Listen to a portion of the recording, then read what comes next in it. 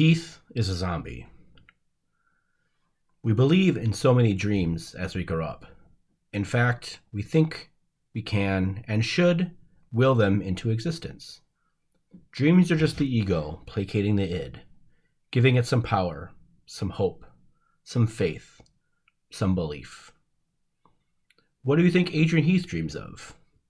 Beautiful goals in a blue shirt? A nice, crisp white Zinfandel after a sweaty, hot summer match? A pint with his lads at the Birkenstoppenshire pub? Who knows? Who cares? This Minnesota team, when met with a roadblock, is bereft of ideas. Yes, this team has scored 6 goals in its last 3 matches, but the idea, the plan, has not been right. It has taken a change, seemingly thrown together haphazardly against Colorado, to make a difference. To Heath's credit, the change against Chicago came earlier and seemed to be more of a plan, and not a slapdash piece of work. Last night, the Loons came with a strong plan from the start. Starting Longwane, possibly their most electric player ever, was good. But as with many Heath-managed teams, the whole operation was set up as a smash and grab, and ultimately, failure. And when that did not work, there was no plan B. It is unfair to saddle Heath with how terrible Reynoso was on the night, or how Boxall and Dabasi let their men go on the Chivas USA 2 electric boogaloo goals. Nor can he be blamed for Lude missing what was most definitely a goal my 3-year-old would have put at least on frame, if not the back of the net. None of that shit is on him. The players do have to actually play the match. However, saddled with a team under duress, being barraged with shots, Heath dared to not dream. He brought on underperformers Amaria and Frank Payne, taking off the one man actually doing shit in Bongi. Drawing in LA? That's good, right? Only if your aspirations are to finish in the top 7 and keep your miserable job for one more miserable year. So it was not surprising when less than 10 minutes before the end of the match, the Loons concede because the defense broke down. A defense that up until at that point had been fairly solid in a very aggressive atmosphere. Pain. Once the goal was conceded, it was only a matter of time for the dagger. A second attacker brought on 3 minutes before the end of the match is hardly ever going to help. And true to form, it didn't. The beauty of life is our ability to adapt and thrive, or not, and die. Heath has managed to barely adapt and also not die. Ipso facto, Heath is a zombie.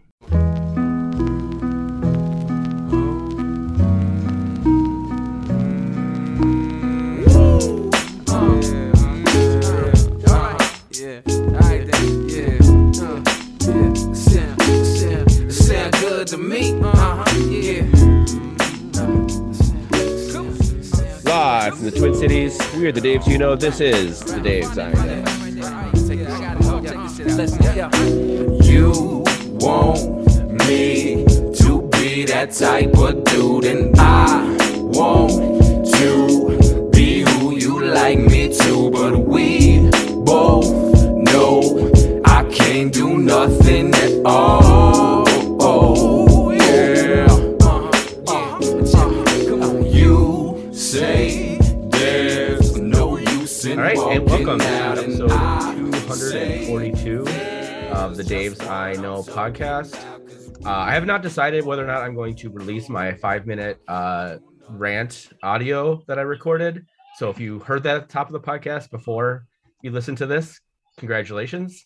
If not, I probably saved you 5 minutes of your life. So that's going to be a game time decision when I post the podcast. So just a warning of what you may or may not have missed listening to the podcast. We have our regular contributors here. MJ, how are you doing, MJ? I'm present. It's been a rough day. You know, it's just been coming off the LAFC game and Supreme Court leak decision, and it's just a rough day. Yeah, 100% agree. Jess, how you doing? It's a Monday. I know there's a Mamas and the Papa song about Mondays, and I was gonna sing it, insert here, but I can't recall the lyrics at the moment because it's a Monday. I remembered him now, and I'm still refraining. Okay. All right. Well, that's good. This was I think this might be a short podcast, folks, just because this was a disappointing game that I don't want to spend too much time talking about. And yeah. So, anyways, let's jump in. LAFC 2, Minnesota United 0. Not much to talk about in the first half. In the 18th minute, Dane St. Clair's forced to make a diving save, which was, he had the ball the entire way. Would have went in if he hadn't made the save. It was a pretty standard, easy save by Dane St. Clair. I think the big story from the first half is that Minnesota came out in a 4-2-3-1. So contrary to what we were kind of thinking, where they might sit back and play 5 defenders, and they did that with Bongi starting on the left and Dunladi on the right with Lod up top. So I know it's something that we kind of kicked around, the idea of Bongi starting with Lod up top last week on the podcast. I know several other Minnesota United podcasts made the same thing, but it was kind of fucking amazing to see Adrian Heath come out with what, essentially has been his plan B for most games when plan A doesn't work. This time he runs out with plan B, and, to Minnesota's credit, in spite of, LAFC controlling more of the ball, they had some really good opportunities. There was a Robin Lod opportunity in I want to say it was like the 41st or 42nd minute, where he tries to make a turn and shoots the ball, and it just goes wide of the goal.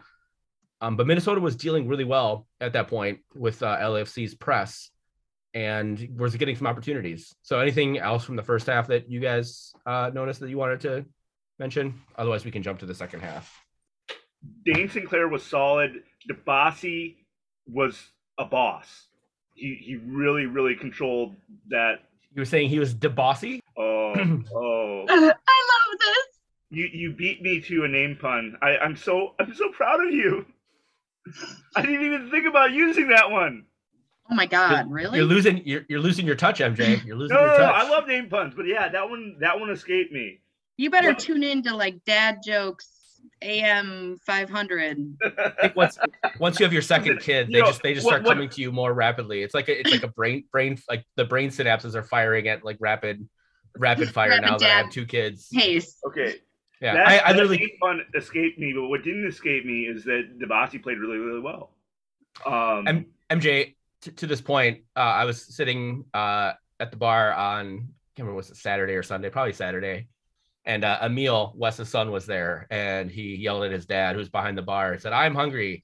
And I turned to him and said, "Hi, I'm David." So literally, I'm degenerating to a dad. So, but you're right. DeBassi played really well in the first half. Bossy.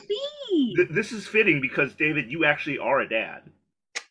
And so, I'm a zaddy. You need to work on your dad game with Emil. So by the time I'm working on it with my own fucking kid. No, I was like, by the time Ragnar gets to the age where he actually understands, plays on words and bad puns, you can have your A game ready. Have you met his genetic? I think I'm pretty much there, MJ, already. So, but I appreciate he, got that in utero, like 50%. I mean, dad joke in his ACGs and T's.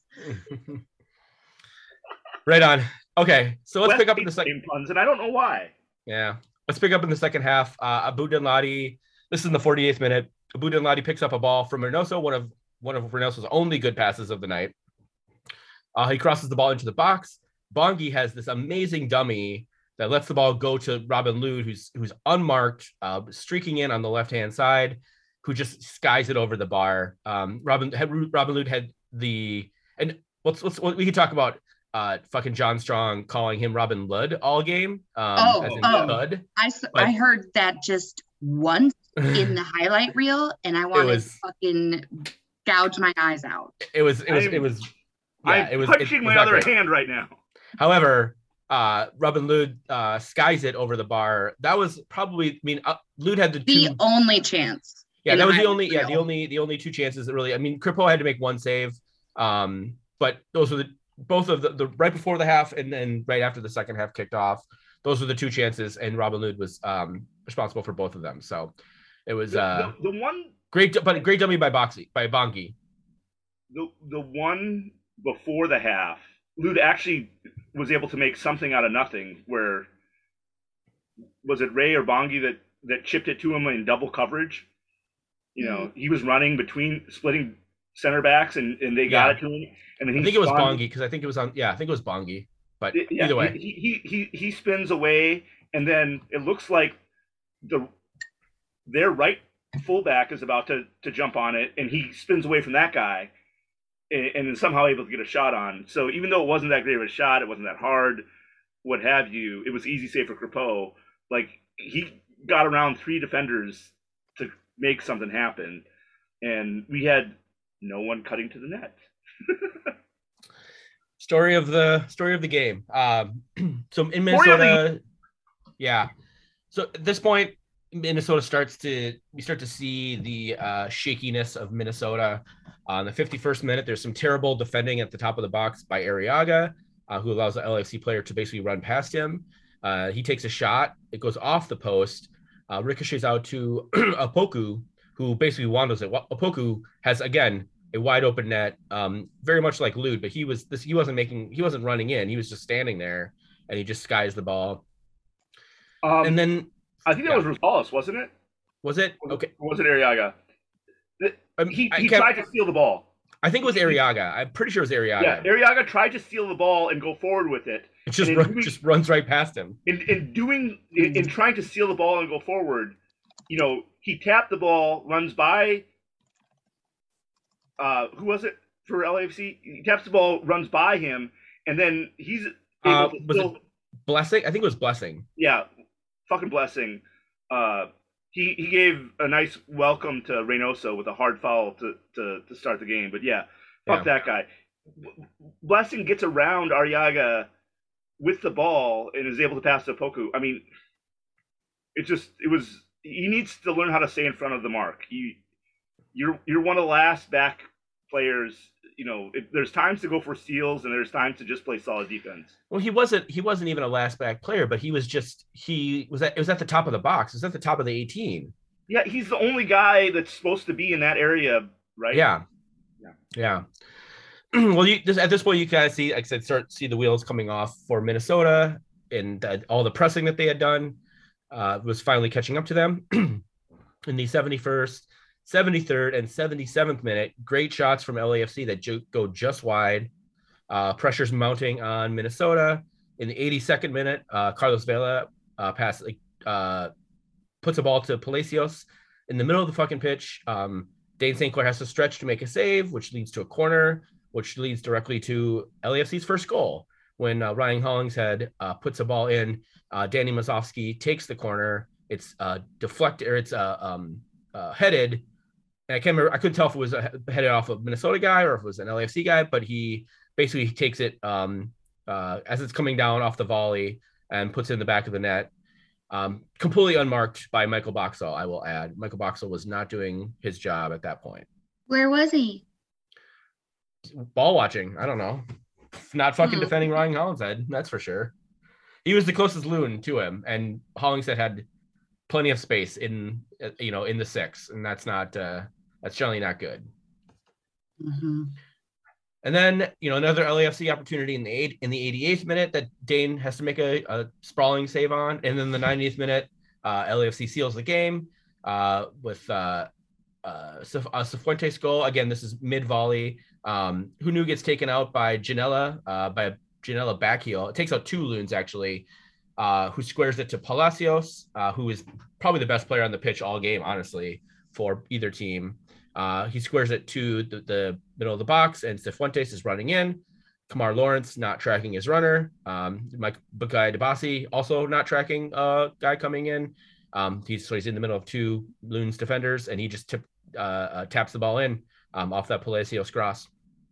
I just want to say this is just a travesty because O'Neal Fisher was doing so well at that right fullback position at limiting crosses, blocking things, leaving whoever was coming down, whether it was Vela or whether it was some other LAFC player, trying to cross the ball or trying to do whatever, he's limiting them to like harder things. Someone is able to get a ball by Fisher, and our back line that's behind him lets people beat them to the middle.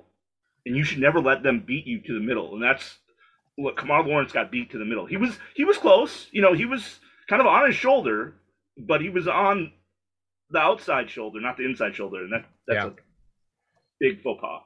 Yeah. So that's the game. 2-0 LAFC. They almost got a third goal. They almost got a third goal. It could have been 5-0. It probably should have been 5-0 with the amount of misses that Dane St. Clair made 4 saves, I believe, in the game, but there was something like 15 or 16 shots. So they hit the side netting 3 or 4 times. They missed just wide a couple other times. Easily could have been 5 or 6. Dane, neither of these goals were on Dane St. Clair. These were goals that were definitely Minnesota United defensive breakups and letdowns. So I thought Dane played really well. And actually, we can just skip to it right now for our Freddie Adu's. We can come back and talk about anything else. Dane St. Clair is my good Freddie Adu for this game. And my shitty Freddie Adu is Bebelo Reynoso. He had 2 or 3 really good unlocking passes, but the rest of the game, he was just terrible. His passes were not weighted properly. There was a couple times where we had legitimate opportunities to break, and Reynoso just didn't hit a pass hard enough, or hit a pass too far, or he would just run into LAFC defenders. It's hard to see in the highlights because they don't show any of that shit, but it was just frustrating watching Reynoso just continuously, all night. He'd hit one good pass every 10 minutes or so. Yeah. Like, okay, that's the Reynoso that we know. If he can connect on one of those, then he didn't show up in the highlight reel. Yeah, if he can connect on 1 or 2 of those and the team finishes. His ball to Dunladi in the second half, that opening opportunity in the second half was perfect. He had a perfectly weighted ball. Dunladi ran right onto it. He was able to run. He was able to cross. Bongi gets that amazing dummy, and Lou just misses it, right? We only had like 2 of those all game. We need more of that from Reynoso. We need more. And he just, I was getting to arguments with some people in a soccer Slack that I'm in because I was just saying how Ray was shit all game. And people were like, oh my God, but you see that one pass or that one pass? I'm like, yes, but he makes 30 passes a fucking game at minimum. Like, you only are doing that on 1 or 2. You're not doing your fucking job. So I had to give my shitty Freddie Adu to Ray this match. MJ, who you got? I just want to say Reynoso was way better at playing defense this game. I don't know if that was because that's fair. Bongi was tracking back and having a lot of energy doing defense, and if he was feeding off Bongi's defensive energy. But I like your shitty Freddie Adu because it comes down to my standard, which is it's not the best player and the worst player of the game. You're looking at what you expect out of them. You're looking at what we expect out of Ray, and what we expect out of Ray is a lot of great passes. That's what we expect out of Ray. It's not that he was the shittiest loon on the pitch, but it's just like compared to what we want, what we expect. That said, my shitty Freddie Adu was Rosales. And yeah, he started off as the 6 more or less in the 4-2-3-1. And by halftime, he was not coming back to get the ball from the defense at all. It switched to Arriaga. One of the frustrations I have in the double pivot system that is Heath's 4-2-3-1 is there is often not a clear 6 and clear 8. It's like you're allowed to be both. And while in theory that means if you're playing total football and people are just switching positions and everyone knows how to play every position, that works out wonderful. But he hasn't proven me he knows how to coach total football. And I think when we had Ozzy, it was very clear he was the number 6. Yeah. And that gave Trapp or Dotson or whomever, Grey Goose, liberty to be that number 8. And it made things simpler and clearer. And without Ozzy, we now have this muddled mess. And so it's been Will Trapp has basically taken over that position as that sort of that 6, the more well-defined 6. Jess, we're talking about total football, which is a Dutch thing. I have a book that I'm gonna lend you called Brilliant Orange, which just talks about the history of like the Netherlands soccer. It's fucking great. You'll appreciate it. So get some learning on it. Excellent. But Book club. Rosales was coming back and doing more of that at the start of the first half, and then in the second half he did not do any of it. It was all Arriaga. So clearly Heath was pissed off at Rosales and for giving away the ball in our half of the pitch. I mean, and that is fine. This is to the Hondurans' credit that Arriaga realizes that Rosales isn't doing this, and so I need to come back and help more often. Kudos on Arriaga. That's great. But yeah, your point stands. Rosales was not good. O'Neal Fisher is my good Freddie Adu. I thought he played great, especially defensively, because he had to deal with several different attacking factors, often 2-on-1, because our center back or Rosales was not kind of where we want them to be to help defensively, and so he was kind of isolated out there, and he prevented a lot of shit from getting to the box or people from running past him on that right wing. Sorry, left wing for LAFC, right fullback for us. Yep, I think those are fair. All right, Jess, hot or not? Let's go. Hot or not? So, kind of hot. Sleeping through a massive disappointment of a match. I mean, if you happen to have to sleep through a late night away match, it might as well be one that wouldn't be like super extra duperty fun at Blackheart to have witnessed. If you have to sleep through one. Not hot. Being misinformed by my phone this morning, or misreading my phone this morning, it's up for debate, that the final score was 0-0, LAFC, Minnesota. And I was like, okay, and it was a draw. Great. A draw against LAFC. I can live with that. Only to find out at 6:37 this evening when I watched the highlights that I think I didn't, like, that was the first update my phone got, and then I hadn't read through the rest of the updates. Oh no. Behind that one. So you got like the halftime update of 0-0 and then missed all the everything else. Yeah, that sounds plausible even. It was an extra disappointment. Like when you're like talking yourself up, like that tie that's pretty good, and then you find out no 2-0. Oh god, hurt. That's the kind of prep that we do for the podcast. We watch the highlights at 6:37 when we record at 8:30. Listen, it is what it is. I'm not gonna sugarcoat it. I am anything but saccharine. Here's who's devastatingly hot. That fucking Hollings fuckhead.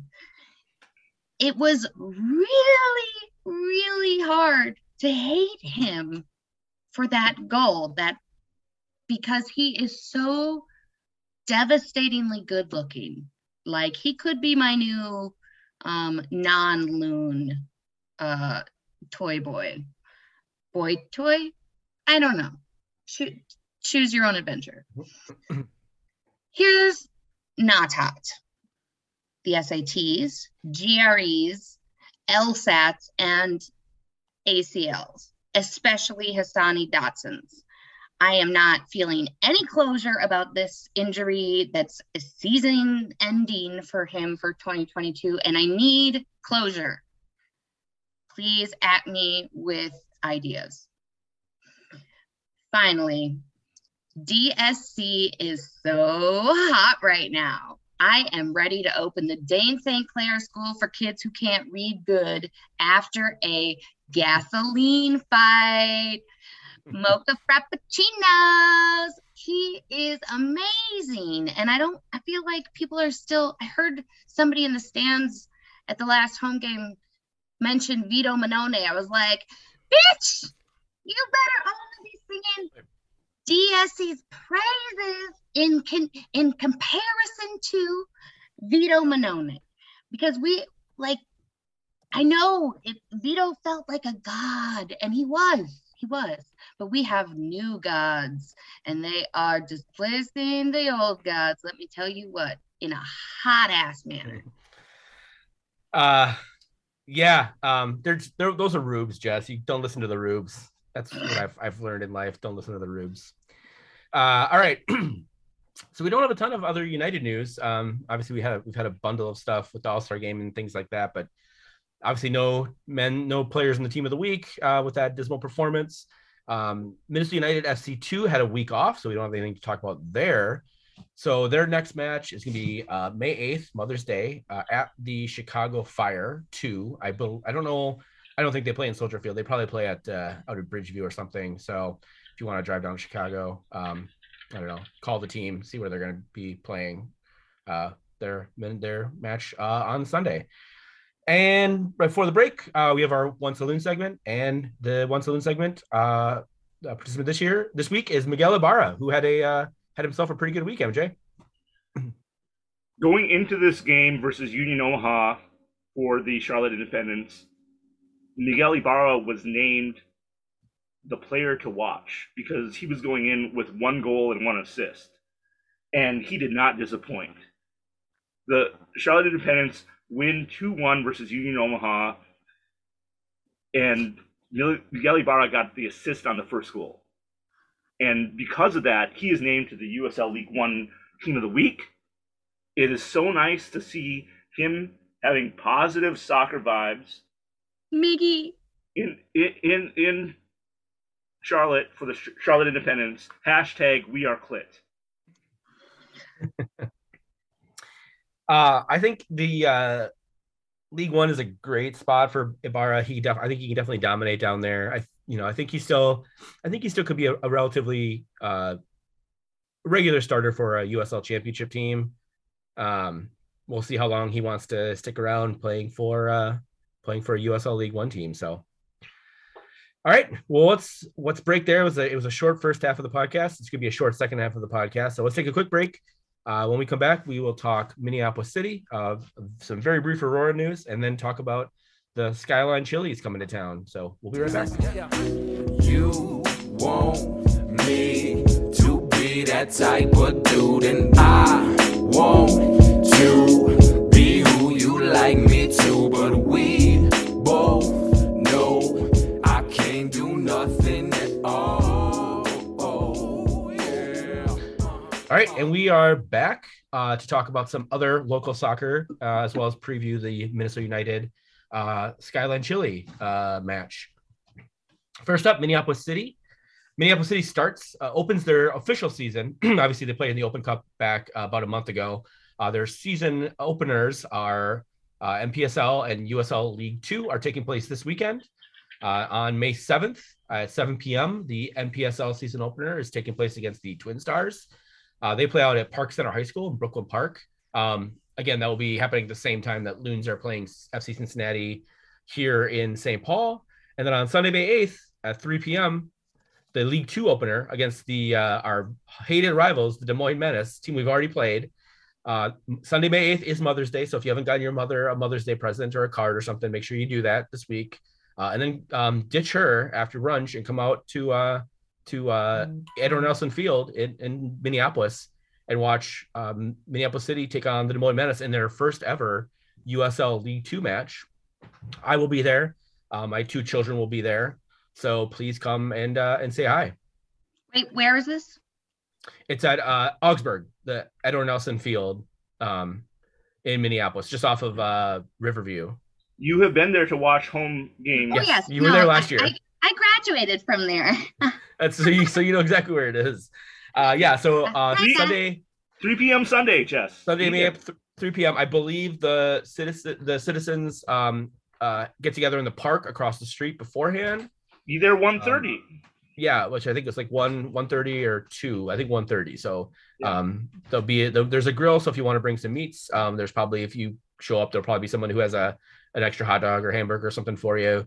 There'll probably be beer from Udapils if you want to get there a little early. But yeah, it's a fun time. Again, I love going to Minneapolis City matches.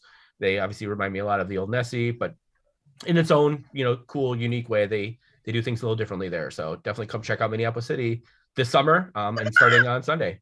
Yeah. The crows will shit on your car. So, all right. Minnesota Aurora.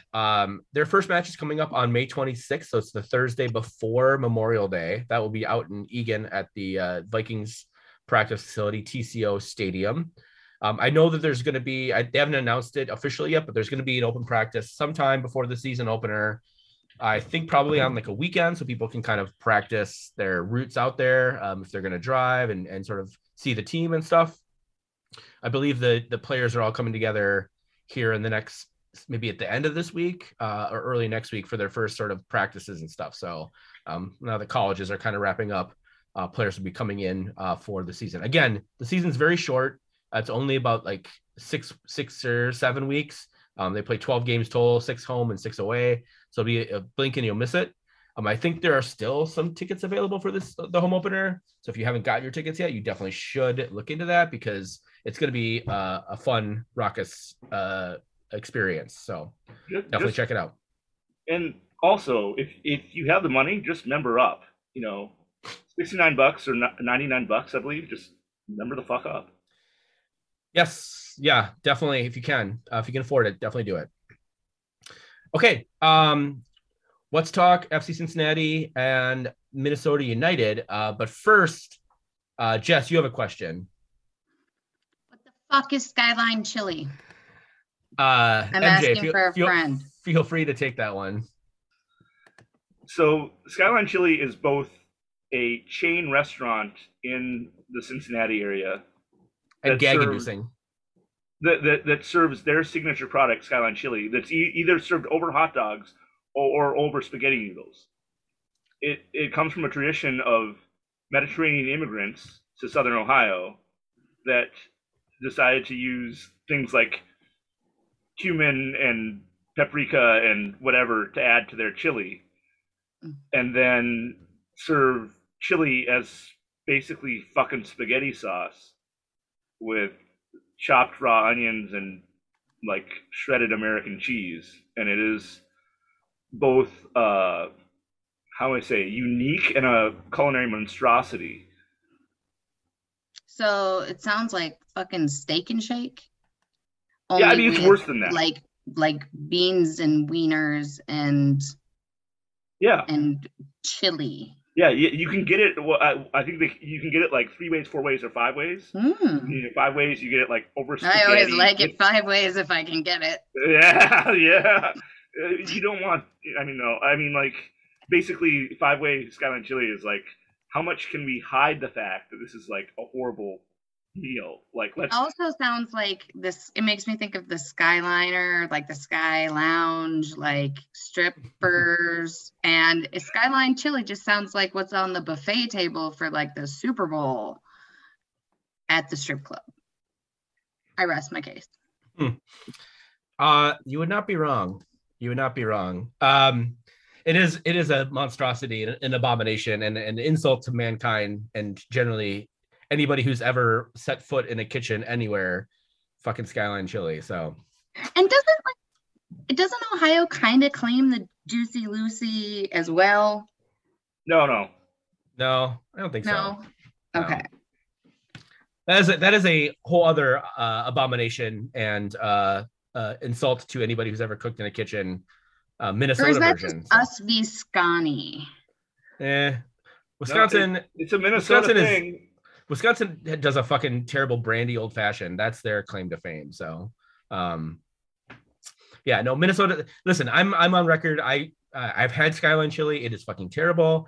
I've had Juicy Lucy's. They're also fucking terrible. I'd much rather eat a Juicy Lucy than fucking Skyline Chili ever again. If I could only ever eat one, if I only could eat one thing for the rest of my life, it's definitely, like, as much as I love pasta, I'm gonna take Juicy Lucy's every time, because at least I'll die sooner from a heart attack or something. Right. But if I had to choose just one of those, I would choose suicide. But if I had to choose, I would choose a Juicy Lucy or fucking Skyline Chili. So come at me, Cincinnati. Death by Skyline Chili. What you got? All right, so Cincinnati with Hop Cloud's Chad Cepeda that that one of the worst parts about Skyline chili is that comes off as sweet. I do not know what they use, like if it's sugar or if there are They put other... nutmeg in it. Nutmeg? Nutmeg. Yeah, like they put some spices or ingredients in there that make something that should be savory and salty more sweet, and it's not a tomato heavy chili. So like I'm like, there's no carrots in it. Like, what's making this so fucking... Sounds like a grease heavy chili. Yeah, it's awful. I think I could make a good chili with pasta dish, but it wouldn't be called Skyline chili. No. So FC Cincinnati, getting back to the actual on-field action, coming in off of a win this past weekend in Toronto against a reeling Toronto FC. Excuse me. They won 2-1 in Toronto. They play Toronto again in Cincinnati on Wednesday, which is a weird quirk of the scheduling that they play basically back to back. So we won't know. We don't know how that game is going to end up. But Cincinnati, has been one of the worst teams in MLS their 3 years of existence. The Wooden Spoon winner, 3 straight years. However, this year they're off to a much better start. I believe they won 6 games their first year and 4 games each of the last 2 years. They already have 3 wins in the books. So look at them. They're 3-1-5 on 10 points right now, which is good for a tie for 9th in the Eastern Conference. So, and they're only a couple points out of, they're actually only 1 point out of the playoff spots in the Eastern Conference. So they're playing much better. That doesn't mean that Minnesota shouldn't kick the shit out of Cincinnati this weekend. Yeah, so we need to take full advantage of and like put their faces in the dirt if we have to, and get some goal differential and like lock some shit up for us here in the Western Conference. Fuck the Eastern Conference and fuck Cincinnati. Right. So the big players on the roster. It starts with Pat Noonan, who is their first year rookie coach. He's been, excuse me. Sorry, he's been Jim Curtin's assistant for many years in Philadelphia. He was, I think, heavily rumored with the LAFC job for a while too in the offseason. So he's sort of righted the ship a little bit after FC Cincinnati's gone through 5 different coaches, I think. 4 of them balds with glasses who looked a lot like Wes Burdine. So that was fun. So he's revamped the roster quite a bit. They're sort of their big pieces. Luciano Acosta as a midfielder. He scored one of their goals last week. Dom Baji, who people may remember from playing with Colorado in the Rapids, has been a important player for them. Nick Hagelin, defender, has stepped up a little bit. Anybody else, MJ, that I'm missing? Alec Kahn, former Minnesota United 3rd string goalkeeper, is on the roster. He doesn't play, but he's on the roster. So yeah, they picked him up for Atlanta, and we sent a different Minnesota United former keeper to Atlanta. So whatever. They picked up 2 fullbacks in the offseason. I'm glad that you mentioned that Pat Noonan used to be at Philadelphia, because one of the fullbacks they picked up was Jamaican Alvis Powell, who plays right fullback for them, and he came from Philadelphia. And then they picked up from FC Dallas John Nelson, who's very young, right? Yep, he's a Generation Adidas player still. I forgot to mention 23. Yeah. They got him on the re-entry draft. And when you look at their weaknesses in like winning the Wooden Spoon the last 3 years, like their defense was horrible. So picking up those guys, both with MLS experience on the back line, has greatly improved their defense. Yeah, and then the other sort of big piece that they bought last year, I believe. Actually, I think it was a record signing for a player. He's a young designated player, Brenner, from Brazil, who's their forward, number 9. He starts up top for them most games. I believe he was like at the time a record signing, a record transfer fee for a player, and he slots in as a young DP for them. So from Sao Paulo, they have some players. So this is not the Cincinnati teams that we've come to know and love, who come in here and get kicked 5-6 goals. Was it 2019? We beat them like 7-0, I think. I was just going to go there. Yeah. So we haven't played them since 2020. And we've always beaten them apart from our first ever match against them in MLS in 2018, where it was a 0-0 draw. So I feel like we basically have two entirely different teams from the last time we played them. Yes, but definitely. You are correct. We beat them 7-0 in 2019. That was a fun game. 7-1. 7-1. That's 7-1. right. Yeah. Yeah. Did they? I'm trying to remember if that was the game where they scored the first goal and then we scored 7 straight, or if that was New Mexico in the Open Cup where they scored the first goal and then we scored like 6 straight. Can't remember. It was one or the other. I know that. Maybe both even. I know. I definitely know New Mexico was. So, anyways, I don't think this is going to be a 7-1 game in St. Paul on Saturday night. But who, MJ? We scored first in 2019, by the way. Okay. MJ threw a question in our planning agenda here about who's in the attacking four versus Cincy. MJ, what do you think? What would be your ideal starting four? One, because it's Cincinnati and not LAFC, and two, just because I don't think the experiment worked. Like, let's go back to starting, whether it's Fragapane or Justin McMaster, let's start somebody else and in the front four. I say Fragapane. Me too. And Lod on the right, and I don't know if you want to put Unu or Amaria, but play one of your DPs up top and see if they can get confidence and improvement against Cincinnati. And then, regardless of score, around the 60th minute, put in Dunladi and put in Bongi and root for chaos. See, I hard disagree with you on this one. I think we should run out the same starting four that we did against LAFC, precisely because Cincinnati's not going to be pressing us like LAFC did. They do not press the way LAFC does. So I don't think our players are going to lose their legs as much. I also think Almeria and Fragapane were fucking bad when they came in. Like, they were not good.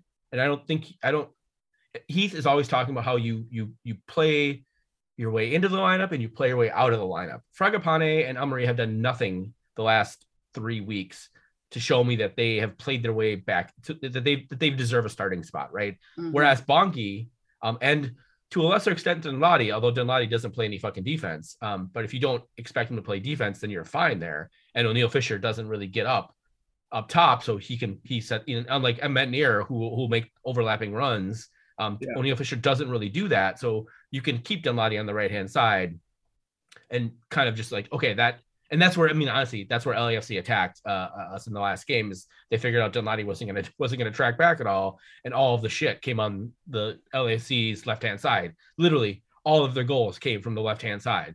So that's a problem. Don't get me wrong. Which is actually why I would argue that that you'd swap out if you want to keep Fragapane in the lineup. I would maybe be okay with that. You put Fragapane on the left and Bongi on the right and run out that front four. I don't think Bongi's done anything to deserve being dropped from the starting lineup. I think only thing he's done is solidify that he should be in the starting lineup. And again, I think, I know Cincinnati's not going to press Minnesota the way LAFC pressed Minnesota. So your defensive duties are not going to be as you're not going to have as many defensive responsibilities. So that's I think important thing to consider as well. David, I completely agree. If you want to run Fragapane on the left and Bongi on the right and Lod up top, whatever, fine. You want to start that. If then you're bringing in like a Justin McMaster and Nico Hansen to sub in on the wings for some youth and speed. But I don't think Heath is going to do that. So given the choice of what we saw these past few games, of what I consider Heath's comfort zone, and that is starting Amaria and Fragapane, or subbing Amaria and Fragapane, we're way better when we start Ragapani and Amaria and sub in Abu Nalati and Bongi. So that I'm trying to be no, realistic. we're not. We're better when Bongi and Dunladi are on the fucking pitch. So do you want them on the pitch for 60 minutes or do you want them on the pitch for 20 minutes? Like I want them coming in and running entire legs and scoring goals because I think that Amaria and Fragapane. That's fucking stupid, MJ, and you know it. That's fucking stupid because Fragapane and Amaria are defensive liabilities in a close game late and subbing in.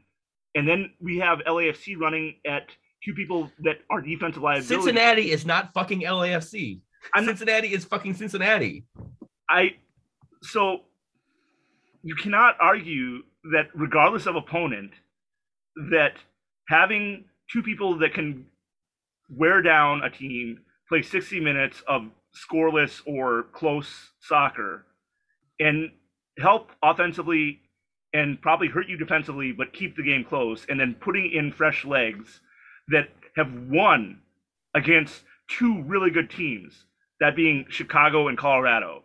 Chicago's not good, by the way. That recipe of putting in Bongi and Dunladi, is worked for two games. The first game they put him in at 70 minutes. The second game they put him in at the 60 minutes mark.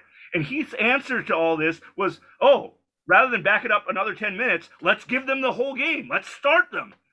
I have to weigh in and say that even before things got a little heated there,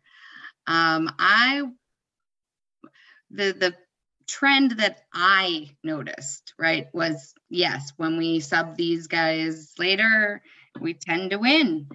Now, so I think what we're talking about here is what is your definition of good, right? Because like David, I'm sure that I understand where MJ's coming from with this, us performing better or best with those late subs, but I'm not following your argument and I want to.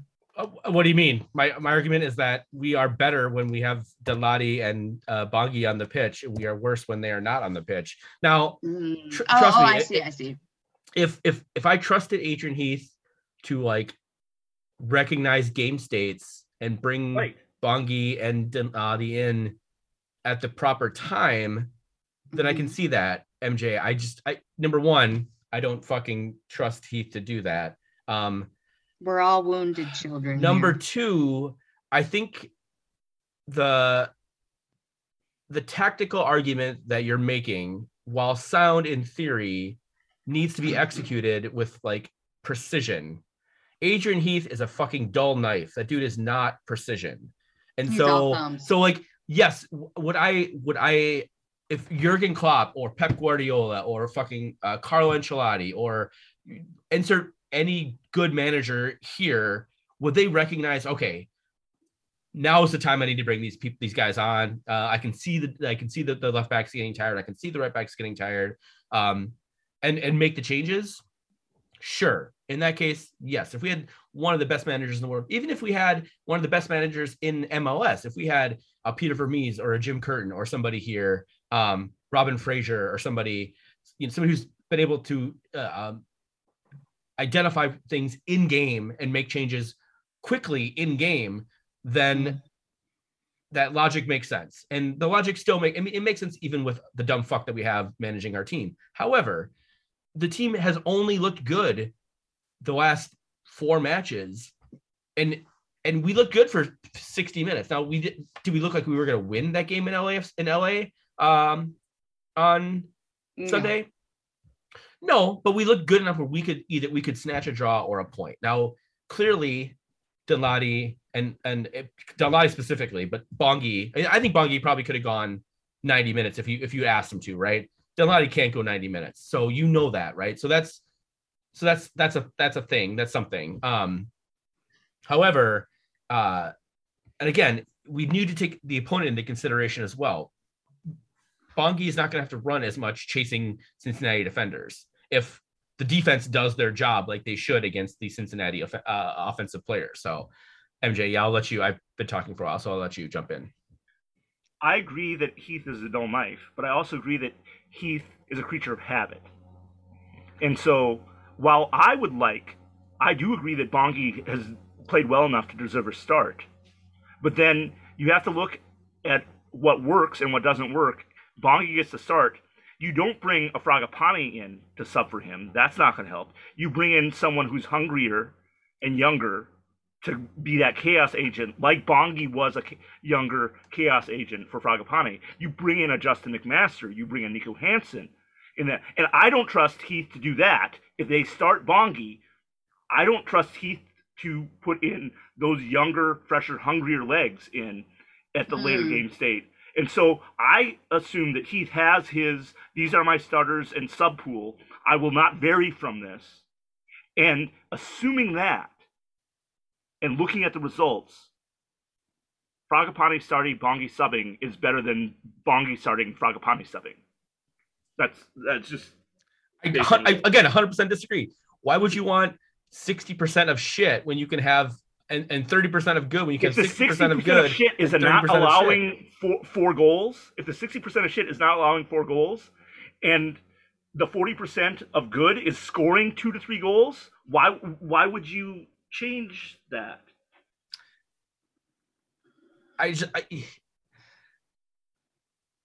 Okay, whatever. We're gonna have to agree to disagree. Minnesota is favored in this one. They're minus 145. A draw is plus 280, and Cincinnati is plus 360 to win. So Minnesota is heavily favored in this game. MJ, how do you think it's gonna go with your shit ass Franco Fragapane starting? Minnesota wins. I'm gonna say 4-1. Jess, what do you got?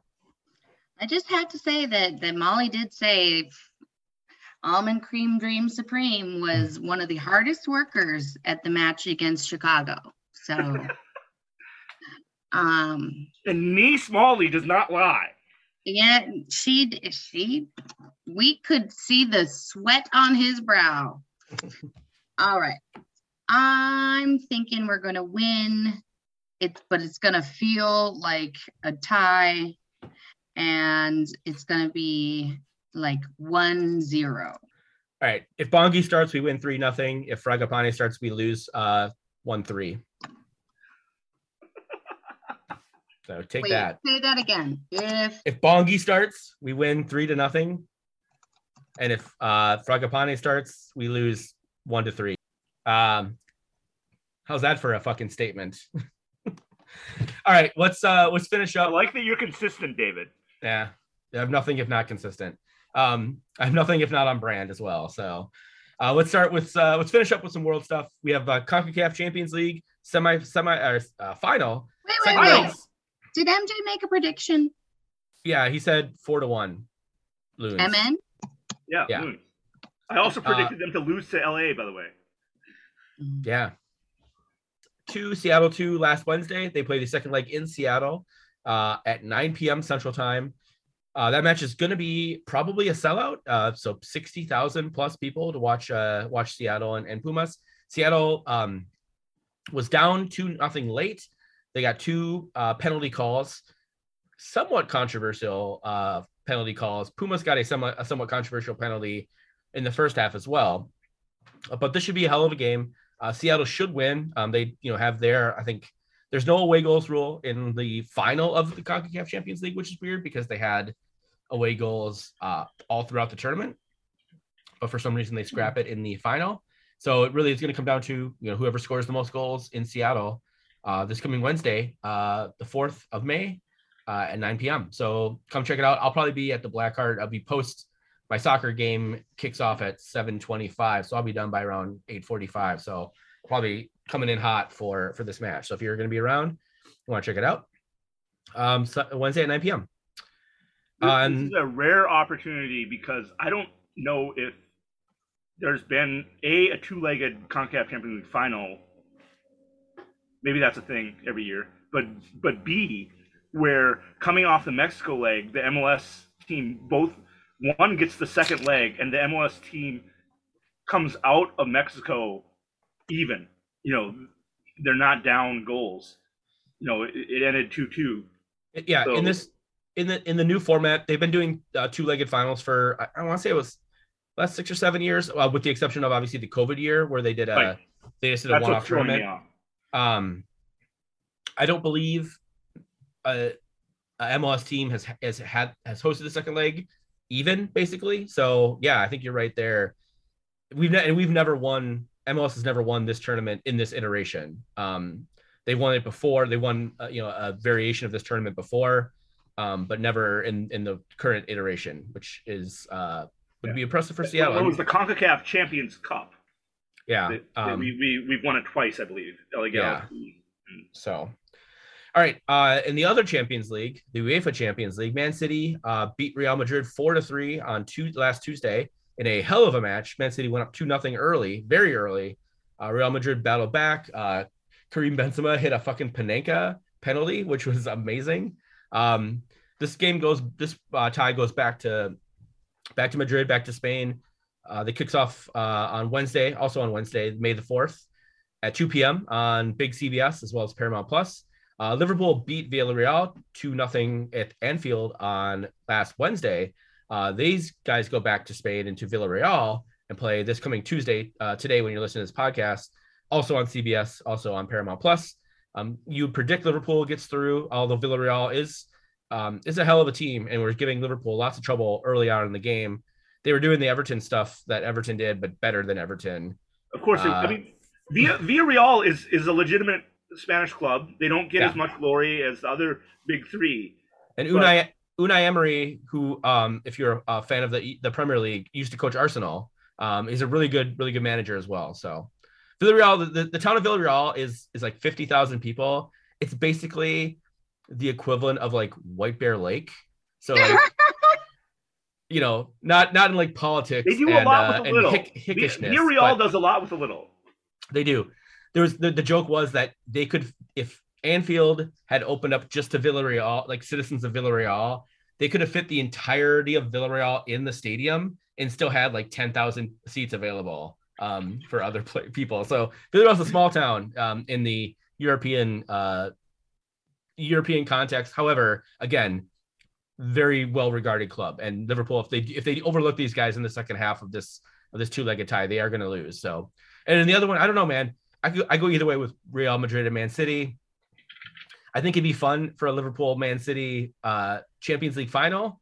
I think it would do nothing for my ulcers and peace and prosperity in my own household. So in that case, I kind of want Real Madrid. I also kind of want Man City to win this one, fuck up the league, and then at that point I would not be as much as I would want a quadruple for Liverpool. I would be totally fine with a treble and Man City, my beautiful bride, getting their first ever Champions League title, which is what the owners, the oil barons of Man City want, but apparently it doesn't seem like the Man City fans want it as much. So another Zellberg Derby on the calendar is always a good thing. And it would be Memorial Weekend. It would be that Saturday. It would be tense, man. I'm just saying they're already tense enough. I don't need to throw in a fucking hardware on the line as well. So, all right. And then in the UEFA Women's Champions League, second leg semifinals were on Saturday. MJ, who do we have in the final?